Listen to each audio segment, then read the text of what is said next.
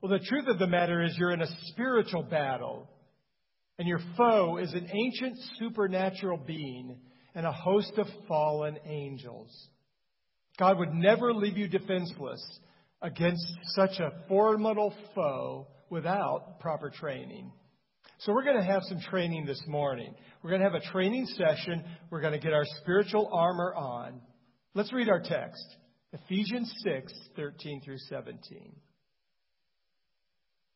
The Apostle Paul writing to the Ephesian Christians, "Therefore, take up the whole armor of God, that you may be able to withstand in the evil day, and having done all, to stand firm.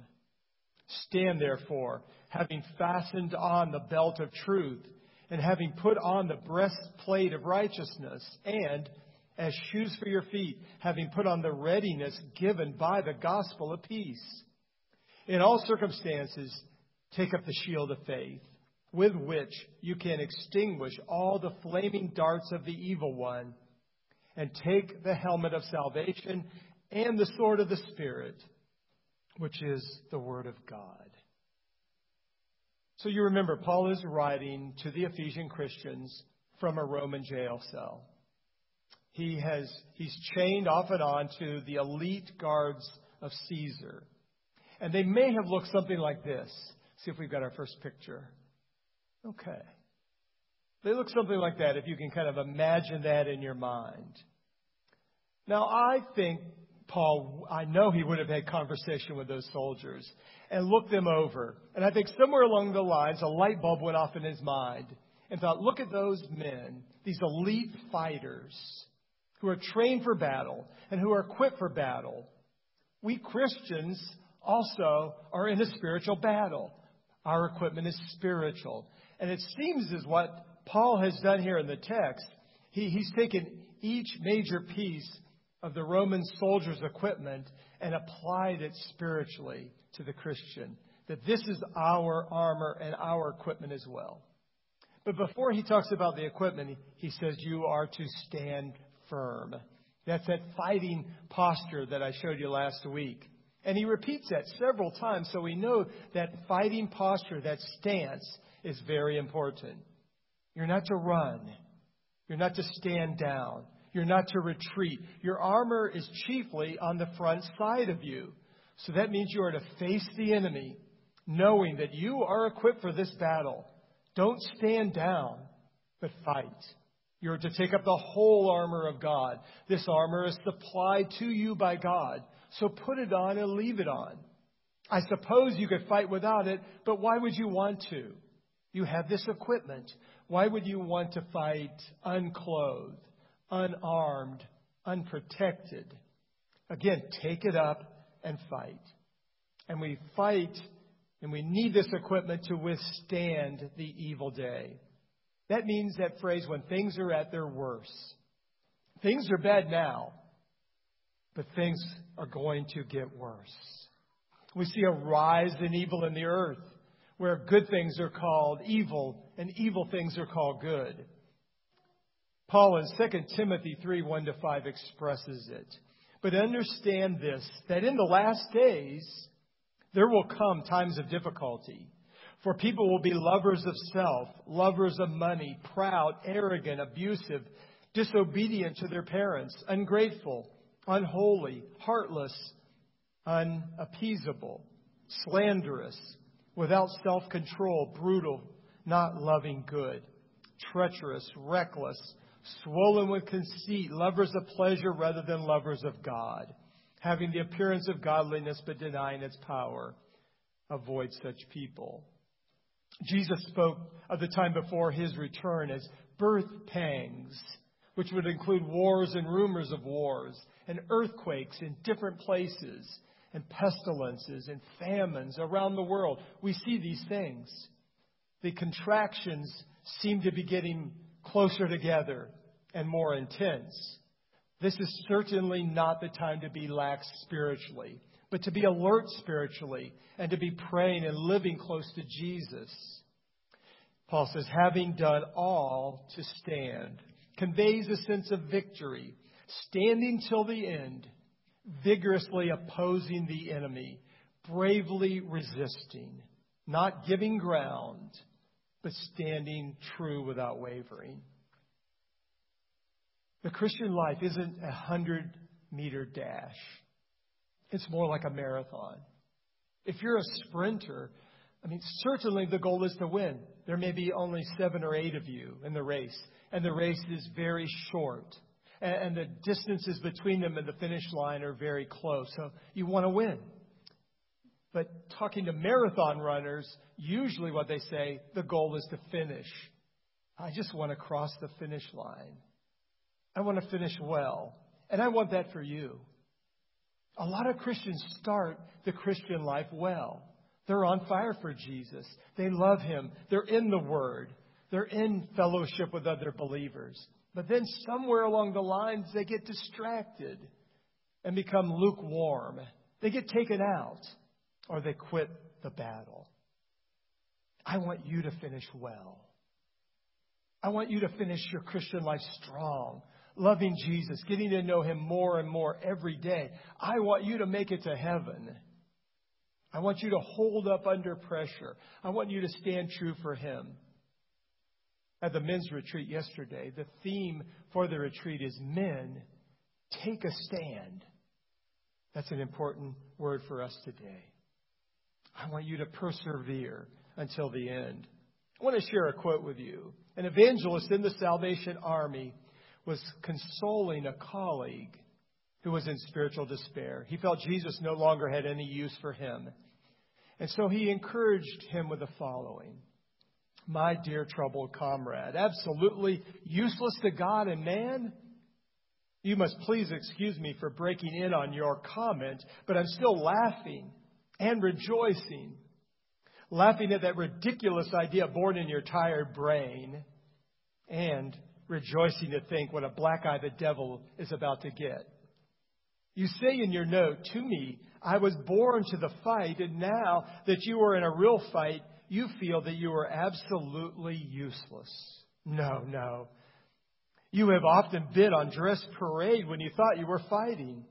When you were at the head of a lot of shouting men and women cheered by thousands, the devil may have sat down, crossed his legs, and watched it all as a pretty performance. But he's on the job now.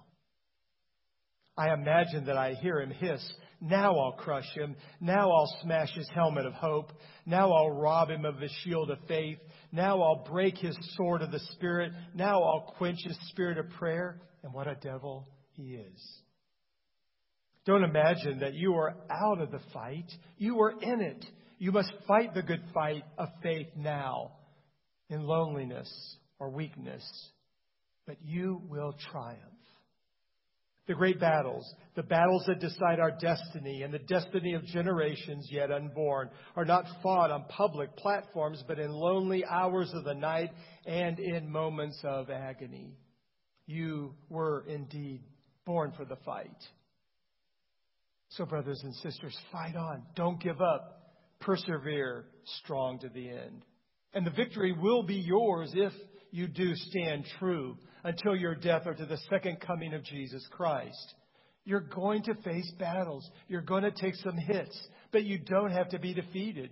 You can be victorious.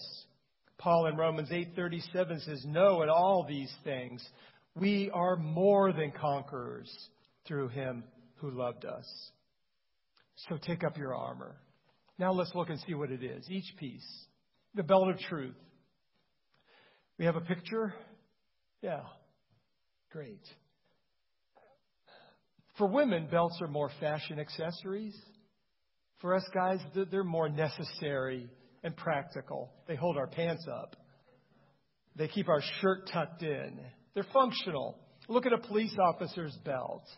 It holds his gun. It holds other valuable pieces of equipment that he needs. The Roman soldier's belt was functional. It held his sword. He could tuck his robe into his belt, which would lift his robe up above his knees if he had to run. Truth keeps you from being tripped up. Truth is practical, functional, stabilizing. Pilate asked Jesus, what is truth? As if to imply, sarcastically and cynically. There is no absolute truth. And people today share that sentiment. There are no absolutes. There's no right and wrong. I have my truth. You have your truth. You do what you want to do. I'll do what I want to do. Jesus said, I am the truth. The truth is a person.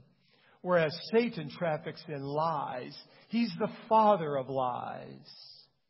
The first conversation he ever had with human beings, he lied. He got Eve to question God's goodness. Did God really say? You can't be sure. Can't be sure about God. You should doubt Him. Question God and His Word. Truth isn't relative. It's revealed. God has revealed. Truth are the facts of the matter. Reality. Right versus wrong. God reveals truth to us so we won't be deceived and believe the lie. Let me illustrate. You're driving down a very scenic road, and it's a curvy road, so you can't see very far ahead of you. But you come to a sign that says, bridge out ahead.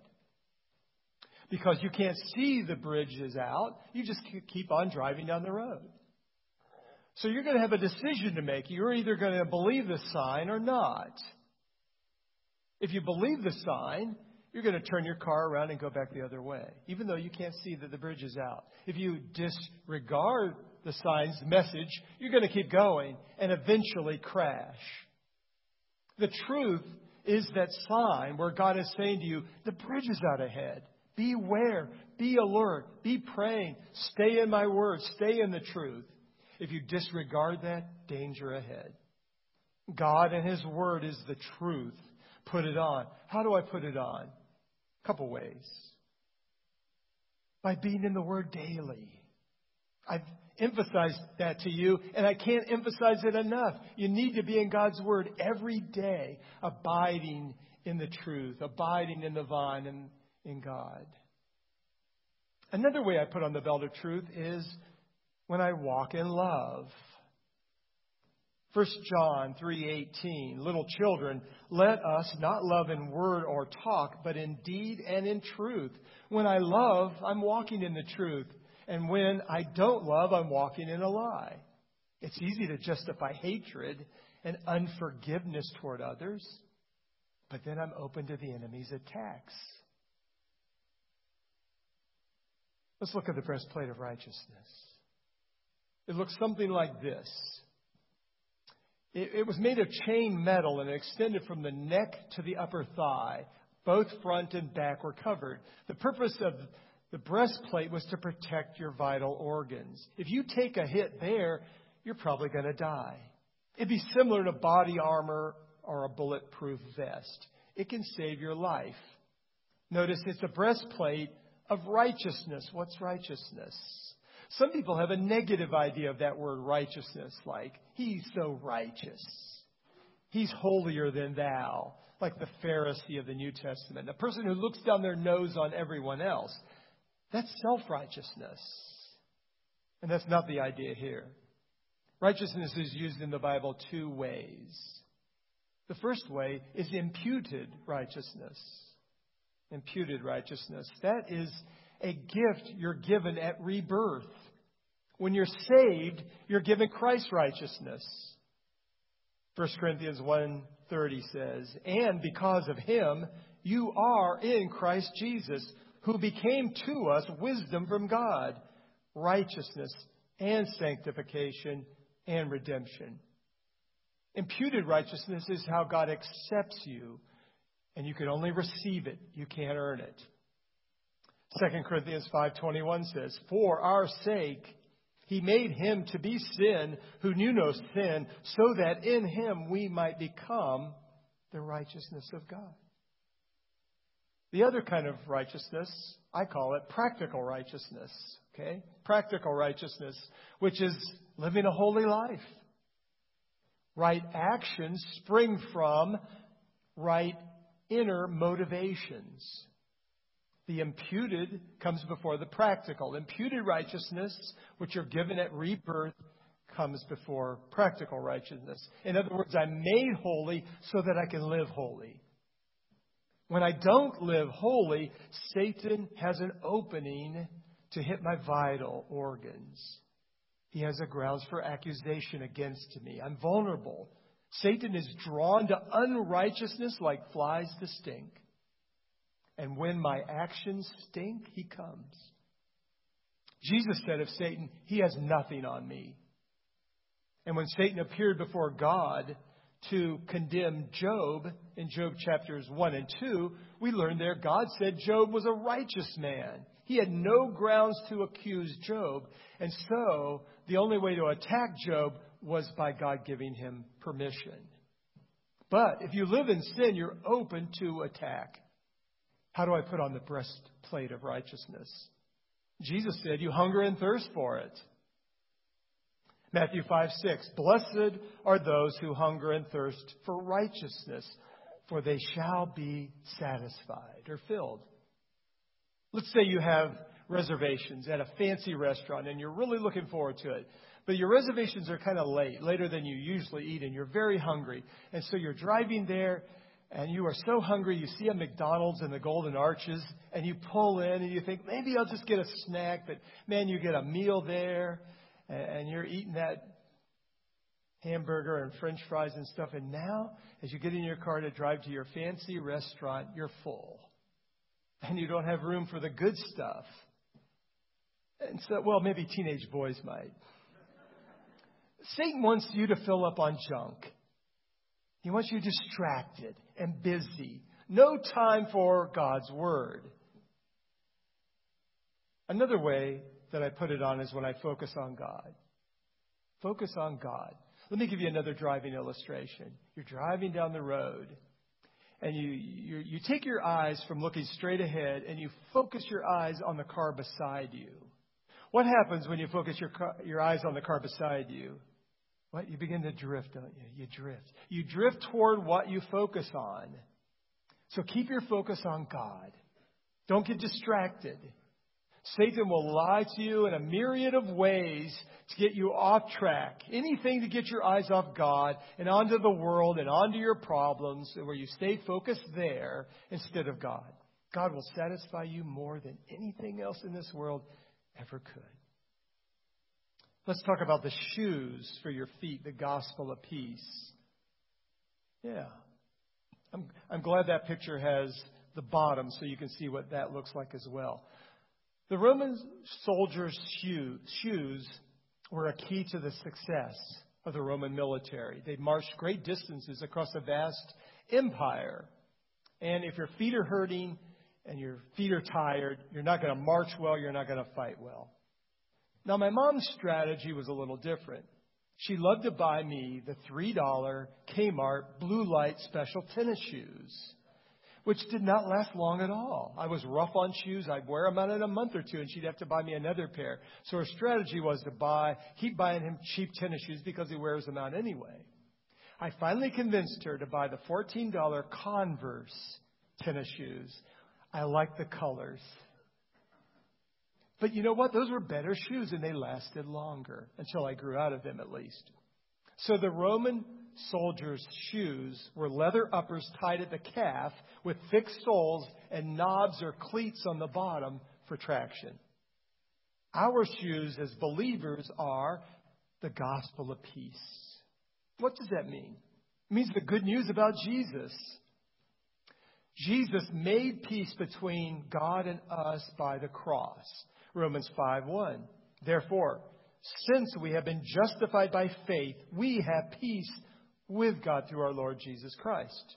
And the peace with God that I have because of Christ leads to peace of God. Philippians 4:7.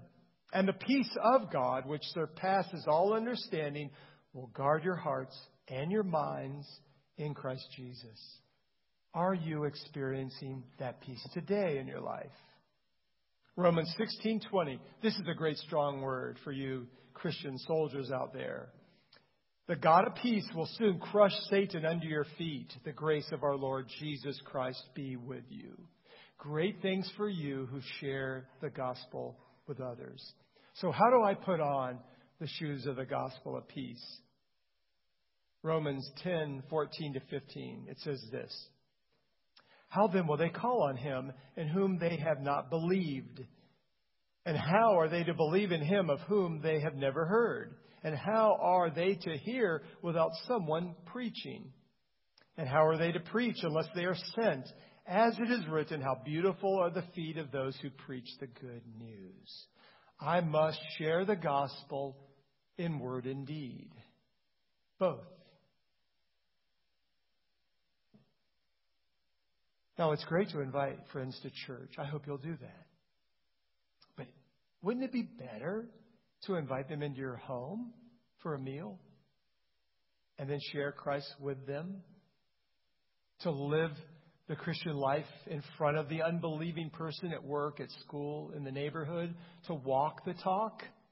To build relationships with them? To build a friendship with that unbelieving person? So that through that friendship, you've earned a right to speak into their life and share what God has done in your life. Let's talk about the shield of faith. Let's see the picture. Okay. Actually, the Roman soldier had two shields. A small round one and a large rectangular one. And the Greek word there is the large rectangular shield. The Roman soldier would plant it in the ground and fight behind it, so he always had cover.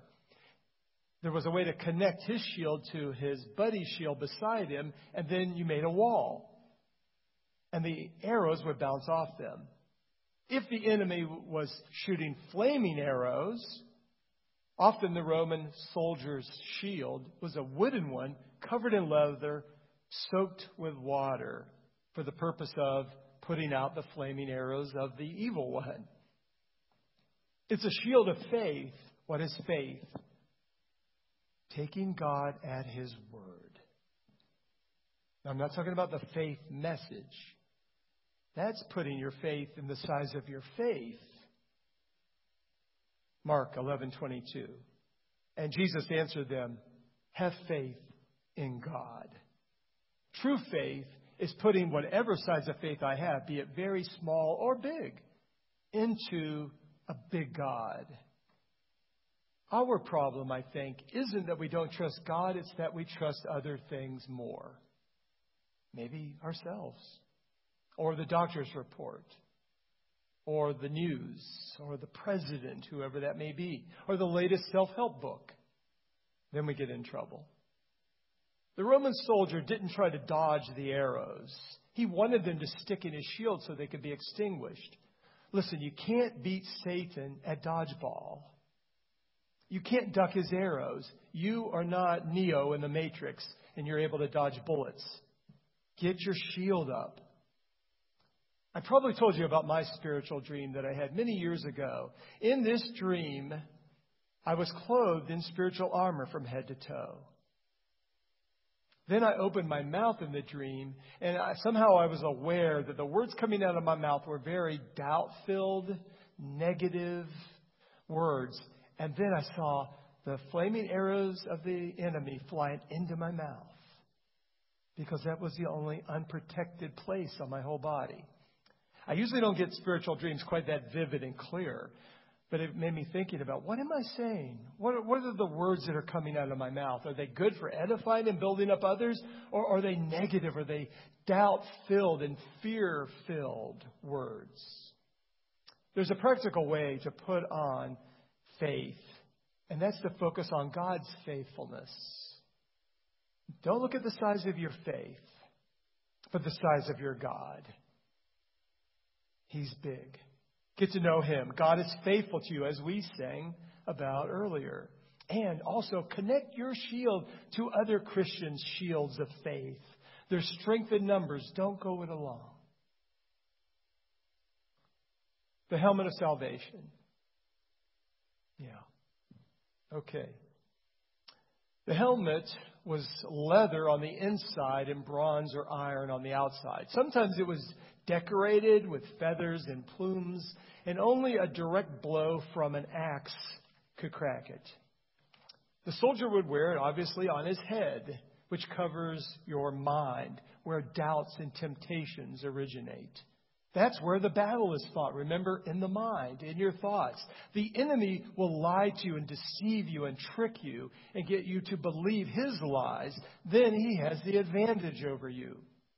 God wants you to be in the Word, reading the truth, speaking the truth, living the truth, and responding to the truth. He wants you to be saved. It's a helmet of salvation. Can you remember when you were saved? For me, it was a definitive moment. One moment I was unsaved, and the next moment I was saved. Oftentimes, Christian experiences, they just feel like they gradually come to saving faith. But whatever your experience is, it's good to think about that, to think about your salvation. And praise God for it. God wants you to understand it and believe it and hold to it so you won't be as easily prey to the accusations of the enemy. You're not really a Christian. Put it on. So where was Satan defeated? On the cross. He doesn't want you to think about the cross because you'll defeat him there too. So focus on the cross. Meditate on it. Ponder its depths. And you'll see it starting to change your old thinking patterns. Finally, we have the sword of the Spirit. Okay. The Roman soldier carried two swords, a long one, which is the one we see in the movies, and a short, more dagger-like knife.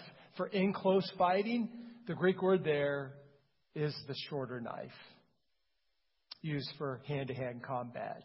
Remember, we looked at that last week, how vicious the fighting was, eyeball to eyeball, with their small swords. What is our sword? The Bible, the Word of God.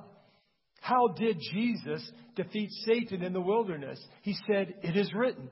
He quoted Scripture. What did he quote? He quoted Deuteronomy 3 times. Have you ever read Deuteronomy? It's in the Old Testament. And Jesus used it to defeat Satan. So know and use the Word of God. So let me ask you, what does your sword look like? Is it like the Roman soldier's sword, or is it more like a butter knife? You know? Because, why would it be a butter knife? Because you really don't know the Word. You don't read the Bible.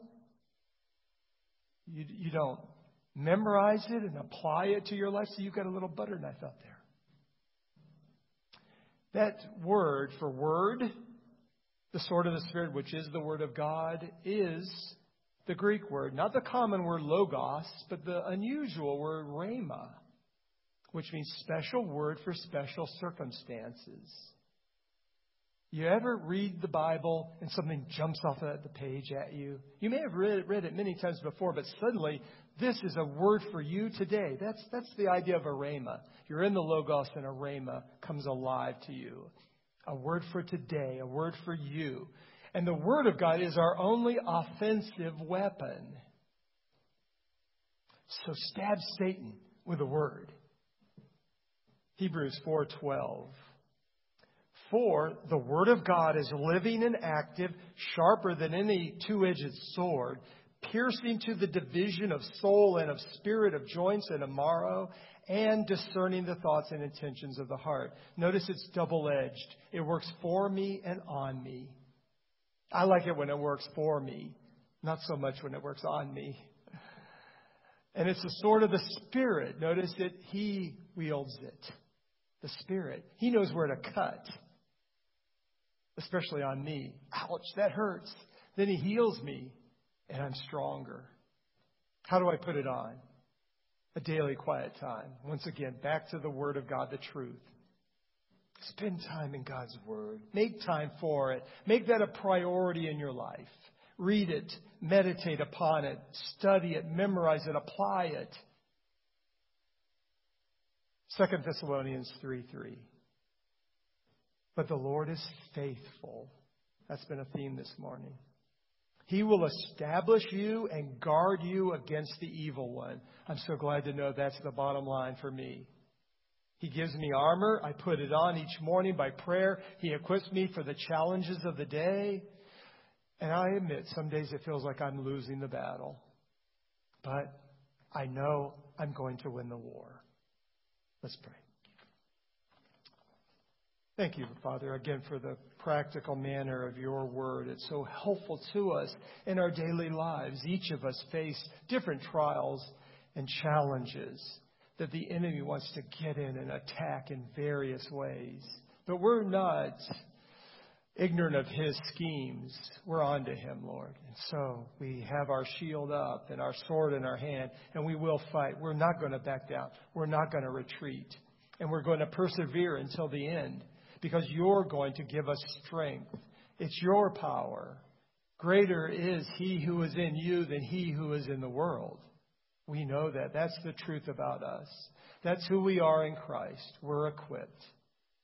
So equip my brothers and sisters today for whatever challenges they will face, that you are more than enough. In Jesus' name, amen. Let's stand.